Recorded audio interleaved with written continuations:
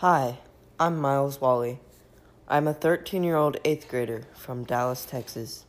Today, I'm going to be talking about anti-Semitism in America, then versus now. On October 27th of 2018, a gunman walked into the Tree of Life Synagogue in Pittsburgh, Pennsylvania, and opened fire, killing 11 people, injuring 6, and terrifying the many other worshippers who had shown up for the Shabbat service that Saturday morning.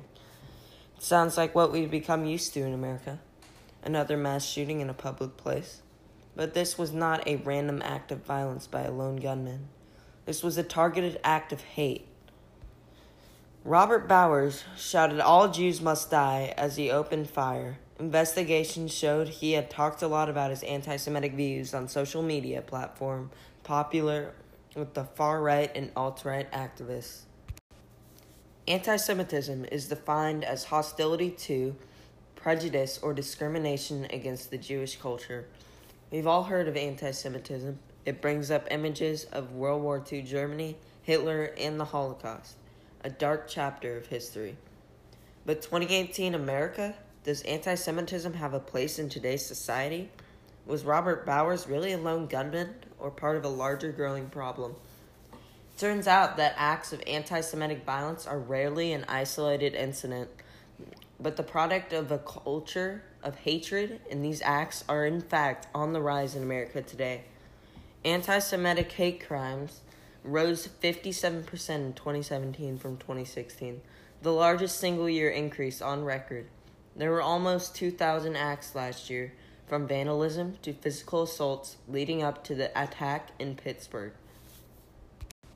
We haven't seen this kind of openly expressed hate since the 1930s, as groups emerged during the Great Depression and spread theories that Jews would take white American jobs and wealth. Their motto was "Free America." There was an infamous rally at Madison Square Garden in 1939. It ended with a Jewish man being beaten on the stage. Just last year, a group called Unite the Right held a similar rally in Charlottesville, Virginia. White nationalists and neo-Nazis marched the streets, shouting similar ideas from the 1930s. It ended with a self-proclaimed white nationalist driving his car into a group of protesters, killing one of them. Let's listen. We, with American ideals, demand that our government shall be returned to the American people who founded it.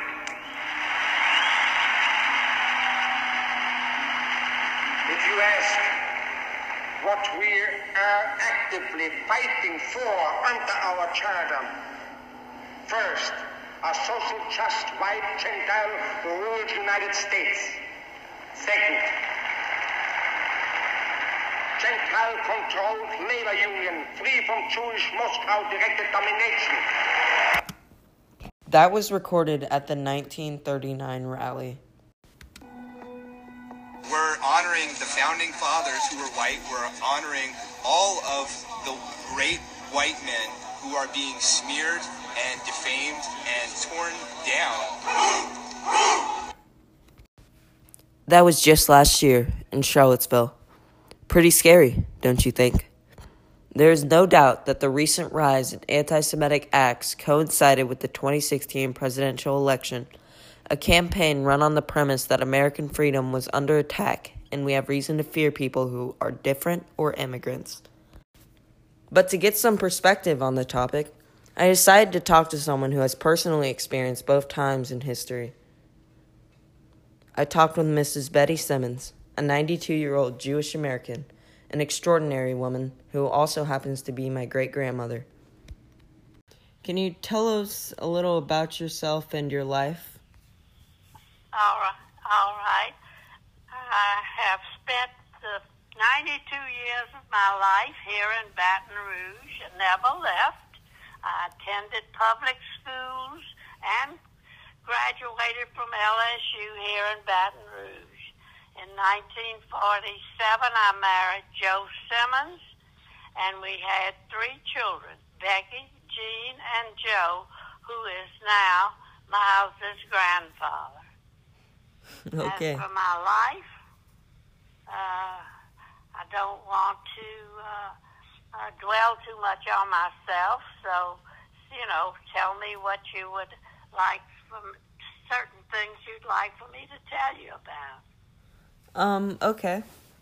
What was your experience being a Jewish American during World War II? I was 15, excuse me, Miles, I was 15 years old when the war started. I was a senior in high school.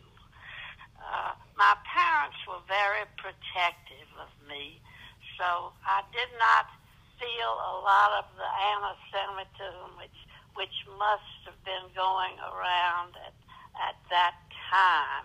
But there were some signs of it. There were certain clubs in Baton Rouge that didn't accept Jewish people. The sorority and fraternities at high school that I was attending did not accept Jewish members, although we were friends. The Jewish children and the Christian children and anyone else. We were all friends in high school. But when it came to social things, there was a certain amount of Jewish discrimination. And I'm sure you know about the Junior League, and it did not accept Jewish people, but we were just taught to make nothing of it. So we really didn't. And, of course, we were beginning to learn a little bit about what was going on in Germany. And my parents had letters from people who claimed to be relatives asking could they help them with asylum here in the States. And that was truly, but to be honest, about all I personally felt as a teenager at 15 years old when the war started. Thank you. How does the recent rise in anti-Semitism in America make you feel about the future? What I feel about the future with anti-Semitism, I think that it's on the rise again. I was horrified by Charlottesville. Then along came Pittsburgh, and of course there were other incidents in between. And I think that it's very frightening to think that this might be coming back again. And I think it's incumbent on our government to try to remember that that all people are equal, and so we think they are anyhow, and to be more liberal in the admission of immigrants who found the country. You're tired of hearing this, but the country was built by immigrants. All immigrants aren't horrible, so. As a matter of fact, most of them are pretty good people because all of us came from immigrants. So I don't know what the answer is, Miles. I wish I did, and I wish I could tell you something specific that I think should be done. But I don't have a lot of trust in the administration and their outlook on things. So